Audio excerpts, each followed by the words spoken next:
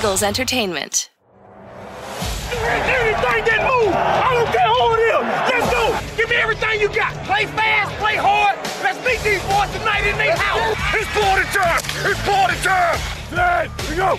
Touchdown!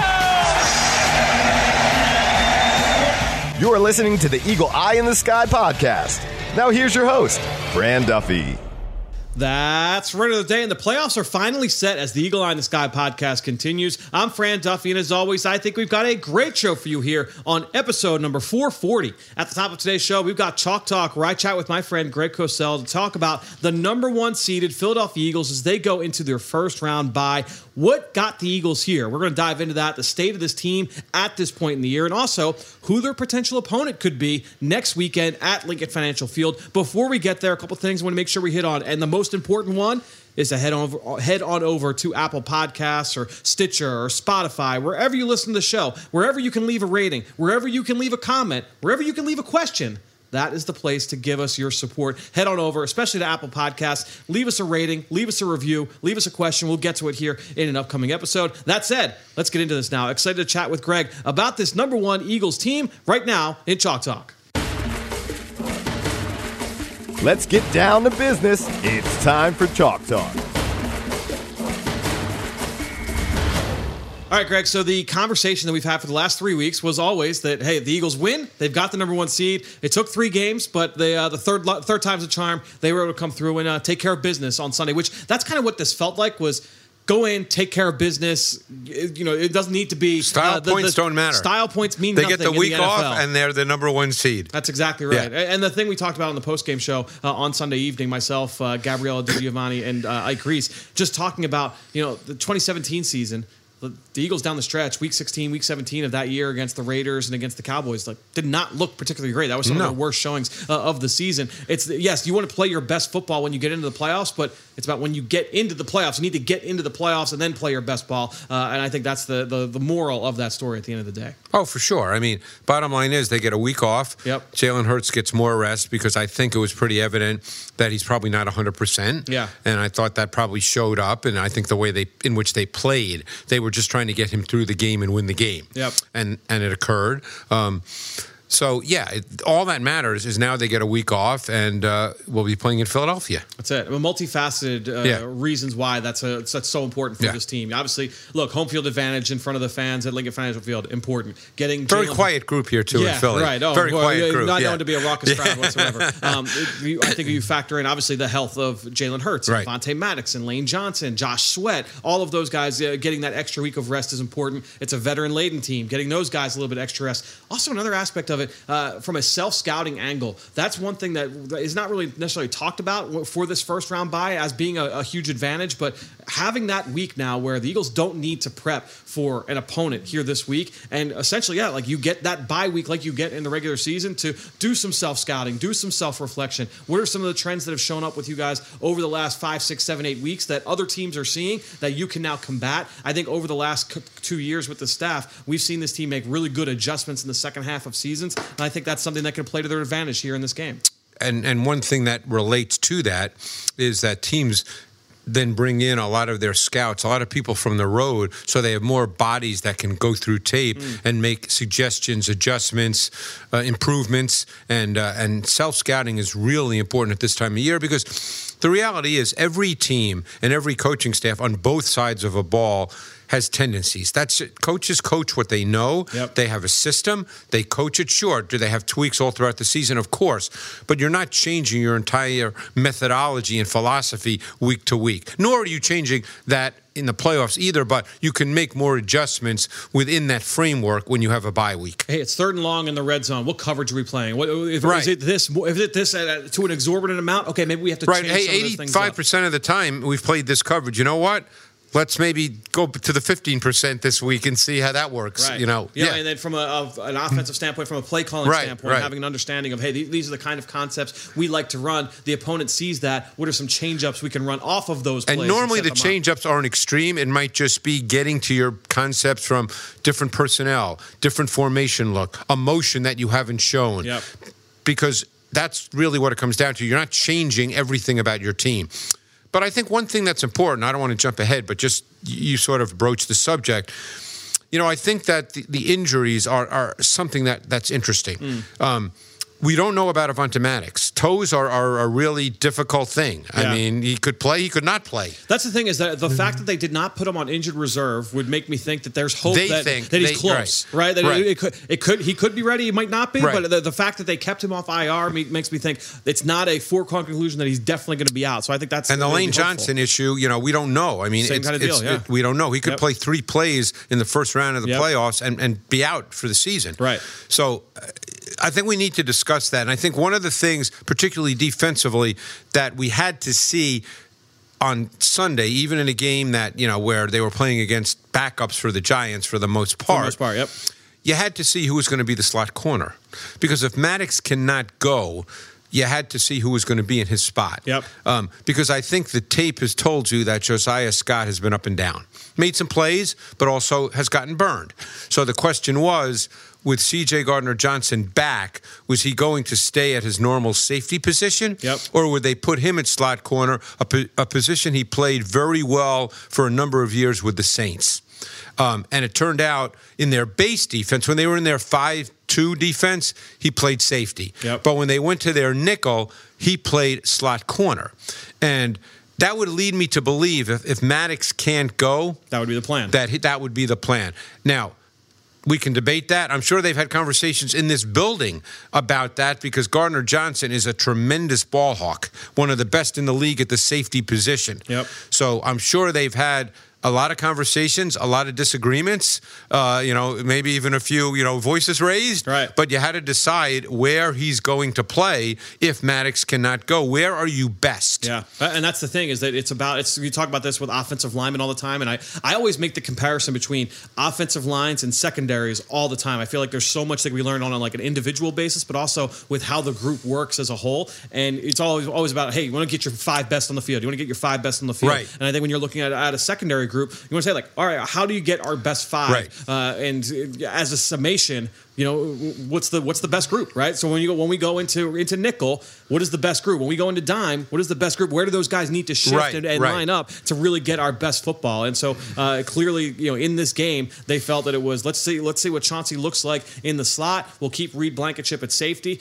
And I think Reed Blankenship has played well. He has. Yeah. I mean, he had a couple nice breaks on the ball here in this game. I would say the big thing coming out of this one, just from an individual game standpoint, is that this team had 4 or 5 dropped interceptions. Like the plays that you want to, when you get into the playoffs. I'm a big believer in like those game tilting kinds of plays. You want to be able to those opportunistic right, because you assume that the matchups are more even. And you need those plays. You need those plays, right? And so and sometimes they go the other way, right? I think back to divisional round against the Falcons in 2017, that ball from Nick Foles going right off Keanu Neal's knee, going right up in the air, and Zach Ertz was it Zach Ertz or no? It was Torrey Smith that came down with the ball in the middle of the field, right? Those kinds of plays changed the outcome of those games. Correct. And so the Eagles in the beginning of the season, that was the hallmark of this defense, was the turnover ratio and how often they were taking the ball away. And they haven't done that recently. The last few weeks have not, and they had a bunch of opportunities in week 18. And when you get to week 20, that's got to change. And I think the other potential issue is Lane Johnson. Right. Because one could make the argument, and I've said this before, I don't study O-linemen the way some others do who know more than I do about the subtle nuances of the position. But I would argue that he's one of the 2 or 3 best offensive linemen in the league, not just tackles, linemen. And, obviously Jack Driscoll has played the last 2 weeks, and I think with mixed results. And it would be interesting if the hope is that Lane Johnson, with 2 more weeks of rest, at least, goes and can make it through. And ideally make it through 3 games. That's the goal. But it's the nature of an injury, as I understand it. This is all just reading. Obviously, I'm not a doctor. He could totally tear it after 3 plays, too, and be done. And you're not a doctor, but you play one on this podcast. Exactly. Very good. So with Driscoll, the question becomes, does that necessitate some kind of adjustment in their offense? Because all offensive coaches want to get all 5 eligible receivers out into routes without having to chip, without having to be kind of squeezed by formation. In other words, hey, we have to put a tight end right next to Jack Driscoll. If we're playing, let's say, the Niners, we can't let him go against Bosa 101. Just throwing that out as an example.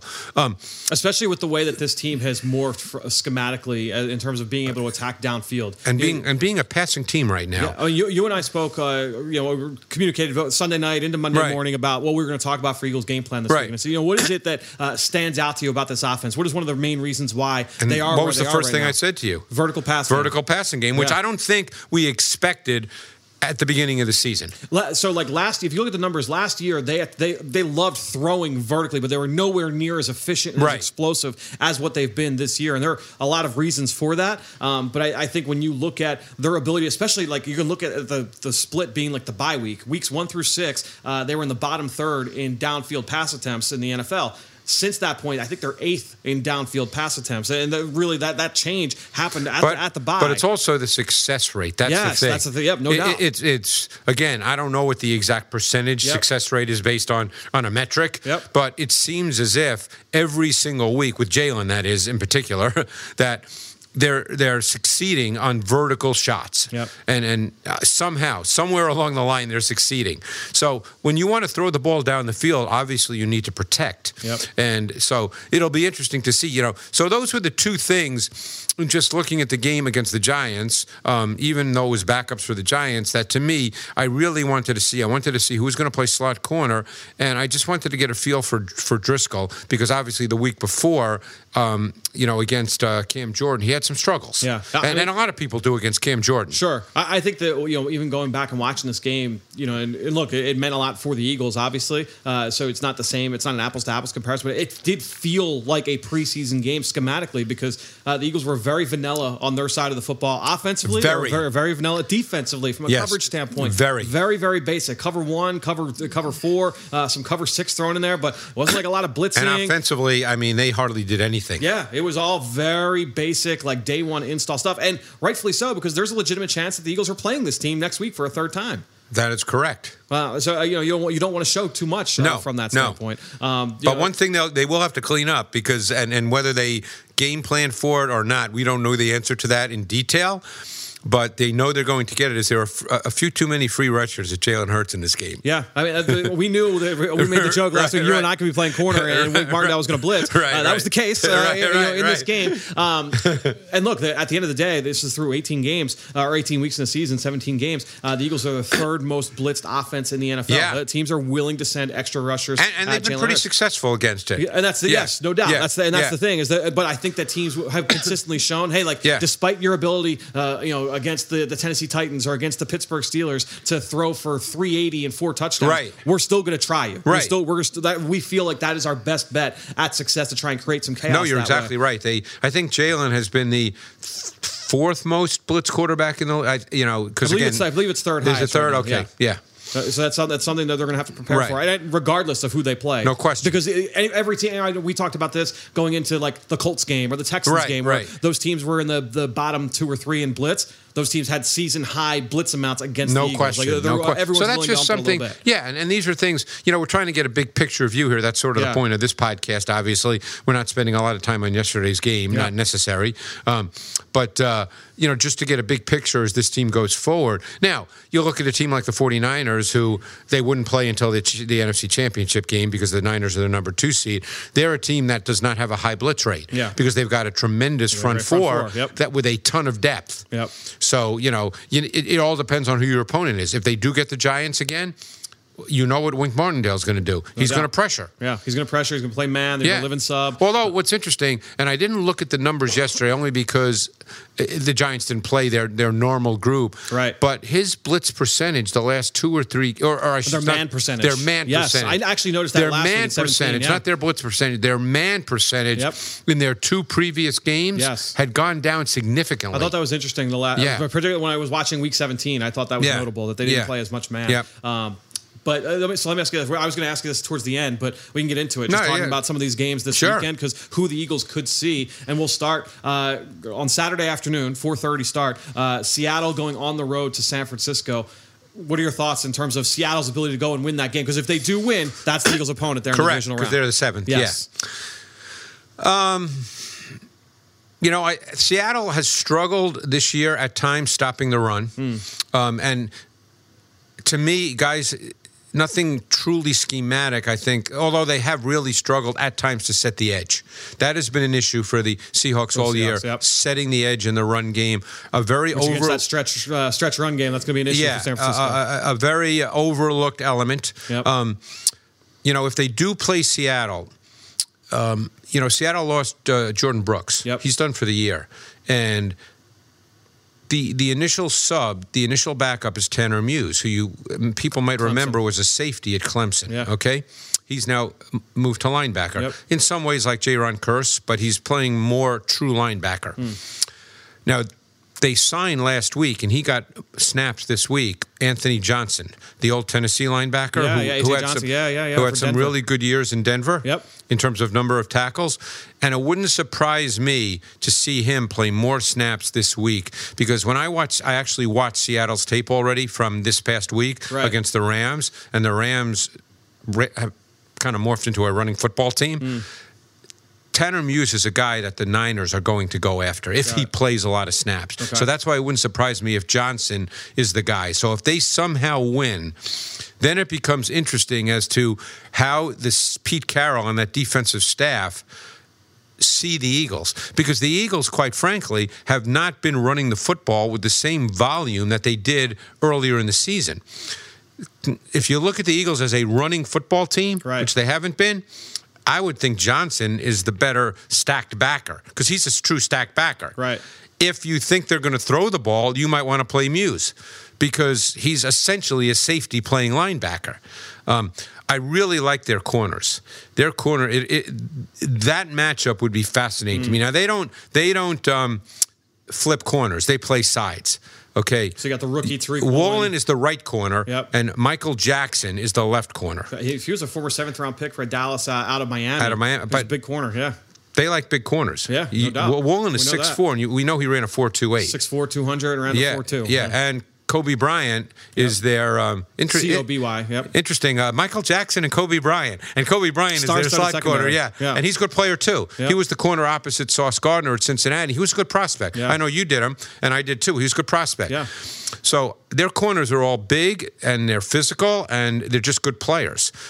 Their pass rush has been a little bit up and down. Yeah, they haven't had that. They haven't had the kind of pass rush that you'd ideally like to have. Yep. And then offensively, obviously, Geno Smith has been a big story here. He's had a really good season. Yep. They've done a really good job with him. They've I don't want to say they've controlled him, because that makes it sound like he needed to be controlled. But I think they've done a really good job in defining things for him. They're a big play-action boot team. They're either first or second in the NFL in snap percentage of 12 personnel. They play a ton with 2 tight ends. Right, so now, Fant can line up anywhere. The Eagles would match that up with typically their 5-2. The question is, would they, because of Fant? Right. Now, they might on 1st and 10, but would they do it on 2nd and 8? Right. Because this team will still play out of 12 personnel, even on those kind. Now, they won't on 3rd and 9, but on 2nd and 8 they could. So the question is, would the Eagles at that point go to a 5-1 nickel? Right. Or would they go to a 4-2 nickel, or would they stay in a 5-2 base? What are your thoughts on how that offensive line, because they've got 2 rookie tackles, on how that offensive line It's interesting you asked me that, because pass rush. I think Charles Cross started out really, really well, and I think he's kind of regressed as the year's gone on. Because the matchup would be he and Josh Sweat, if Josh Sweat's healthy, and that will be something to watch. Right. If Sweat's and I think Sweat will be, but again, not a doctor. Yeah, right. I think that would be a tough match. Cross has not been a great one-on-one pass protector over the last month or 6 weeks. Okay. And I remember watching him in college, and a lot of people really liked him, as I think we both did. Yep. You remember the one guy that gave him big problems? It would be Sam Williams. It would be Sam Williams. They were the Cowboys' 2nd round. Yes, he was the only guy. I watched something like 8 games, which is probably too many, but you know me, I just go a little nuts. And Sam Williams was the only... Those notes aren't going to write themselves. What's that? The notes aren't going to write themselves. No, exactly. You got to put the film in. Exactly. And Sam Williams gave him problems. But the point is Cross has kind of regressed a little bit. Now, Lucas has been hurt. Yeah. The rookie 2nd round pick is the right tackle. Yeah. The right tackle. But he's actually had a solid season. He was a 4 or 5 year starter, I think, at Washington State. He's played a ton of football. But they have issues in the interior of their O-line. Right. That's a big... If they were to play Seattle...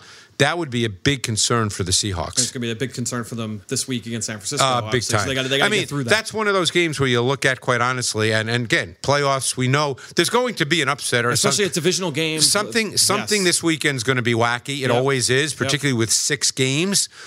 But it's hard to really see Seattle winning the game without turnovers. Yeah. Which, again, that could happen. So let's take a look now at the 6th seed going up against the 3 seed here, and this is a rematch from just a couple weeks ago. Yeah, the New York Giants, who the Eagles just saw going up against Minnesota. That was the first game and only game this year in which Brian Daboll, in a close game, allowed Daniel Jones to toss it around the yard. They had to against Detroit when they got beat badly. Yep. But this game was close the whole way, and instead of Jones having his kind of normal 25 pass attempts, he was up around 40 plus and had a really good game, by the way. Right. So, the Giant, again, it could have been a function of the opponent because we know that the Minnesota Vikings have not been very good defending the pass this year. Yep. So Brian Daboll may have said, you know what? We're attacking their weakness, so we're going to throw the football. I don't care who we line up at receiver. We're going to attack them. And they actually threw the ball very, very well in that game. Receivers are interesting. It's easy to sit here and say, they're playing Isaiah Hodgins, they're playing Richie James, they're playing Slayton. These guys are not really NFL starters. Well, we're in a league now, and if you just look at the list, you only need 59 yards per game to gain 1,000 yards receiving. Right. And so if you look at the list of 1,000-yard receivers, it's a long list. It's a really long list. Guys can be a function of the offense. That's the other. Allow them to be productive. That's a very important point. Yeah. There's receivers now who are going to put up big numbers, and they're the number one receiver to their team. They're not necessarily a top 5 receiver in the league, but they're more than functional receiver. Like Isaiah Hodgins has turned into a very good receiver for the Giants. So, in your mind, this is the journey of the draft, big picture question. What is it that separates a guy from being, hey, this guy can be a foundational, AJ Brown level, Justin Jefferson level of player, from this guy could be a number 1 for teams, but at the end of the day, is not a guy that you're going to be necessarily fearing as your game. Well, then you get into traits. Yes, right. I would assume so. But then you get into traits. You probably looked at Hodgins when he came out of Oregon State, as I did as well. And he was actually a really good player in college. And there's a place for Isaiah Hodgins receivers in the league. He's 6'4", he's close to 220, he's got really good hands, he's got a big body, obviously. He pretty much catches everything. He doesn't have much juice, but there's a place for those guys. Now, on the Giants, he's morphed into their number 1 receiver. So you know what that means, Fran? That means he gets targets and catches. So you can look every week, and you're going to see him with pretty good numbers if they throw the ball. Obviously, if they throw 25 balls, he's not going to have 12 targets. But if they throw the ball, he could easily have 7 receptions. So for them, he's a number 1 receiver. And you know what? You don't necessarily go into a game saying, we better stop Isaiah Hodgins or else we're going to lose. But you know what? He's going to get the ball thrown to him. Yeah, and that's the thing is when you have a passing game that is centered around play action and moving the pocket, that creates some easy buttons, not just for the quarterback, for Daniel Jones, but also for the wide receivers and for the other pass catchers in that offense to then be able to create some big plays and be factors with the ball in their hands. Richie James has started to put up numbers as well. Yep. It becomes a function. You hit it on the head. It's a function of the pass game schemes, concepts, route combinations, how you attack coverages, and Brian Daboll's good at that.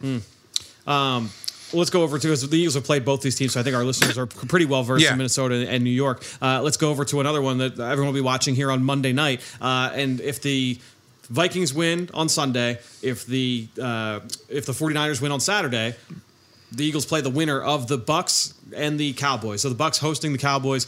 2 teams that have been, it's been a little bit tumultuous for both at certain points of the season. It certainly has not been the prettiest stretch going into the postseason for Dallas, but and Dak Prescott in particular. You and I have both said Dak Prescott's a good quarterback, right? He had a really bad game this week. He barely hit 40. He didn't hit 40% completion. I watched the tape already, and he really had a I said this when we were watching the game at the end of as the Eagles game was dwindling down. Watching that game, he matched his attempts in the game was his completion percentage. That was rough. He had 37 attempts. And he had 37.8. He was 14 for 37. Yeah, it was rough. He wasn't seeing things clearly at all. His ball placement was not very good. Yeah.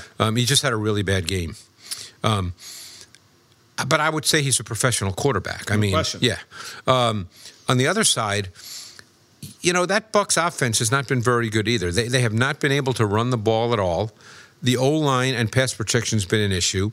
Brady, they got worse back recently. Right, so their 2 tackles are back. Their 2 tackles are back. Their 2 tackles that would potentially help. Right, and the center is Jensen. Yeah, that's big. So because Brady he doesn't want to get hit or sacked, so he was just getting rid of the ball, and they had no downfield passing game. Yep. It really wasn't until 2 weeks ago when he did hit the 3 long ones to Mike Evans against Carolina.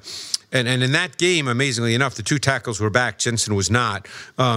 He did have time in the pocket, and he was actually able to stay in the pocket to throw the ball down the field. But they have had, no real vertical passing game. They try it every week. They haven't succeeded. And Brady does not hold the ball. And that's the thing, is that in that Carolina game, they found a matchup they liked with Keith Taylor on he beat Henderson once too. Yeah, he did beat Henderson once. But in this game against the Cowboys, that secondary, they've shown the propensity to give up those big plays as well. No question. So that could be something to watch there on that one. Right, and we know that Diggs, as good as he can be, is definitely a keyer and a cluer, and you can get him with double moves, as the Eagles did in that matchup that they lost a couple of weeks ago, in the third play of the game when they did the sluggo. Yeah. Well, look, Wild Card Weekend is always one of my favorite weekends in sports. Oh, it's phenomenal. It's like you mentioned. By the way, it's Super Wild Card Weekend. Super, yeah. Yes, come on now. Maybe we'll edit that out. We'll change that. Right. How dare I? Exactly. Mix that up. Yeah. But it's always one of my favorite weekends in sports. As you said, there's always something crazy that happens. And there'll be an upset somewhere along the line. And that's the thing, is that selfishly, I'd like to come into the office on Monday morning knowing who the Eagles are going to play. That makes life a little easier for me in terms of prepreparation for all the shows and content we're producing. But if we have to wait till that game on Monday night, so we will. But that's the end of the day, what we'll do. But we will be talking about that divisional round matchup next week right here on the Eagle Eye in the Sky podcast. So thank you, Greg, and thank you to all of you out there for your continued support of this show and all the rest of our podcasts here with Eagles Entertainment. That being said, I think that'll do it. Another show in the books here on the Eagle Eye in the Sky podcast. For everybody here at the NovaCare Complex, I am Fran Duffy. We will talk to you later this week.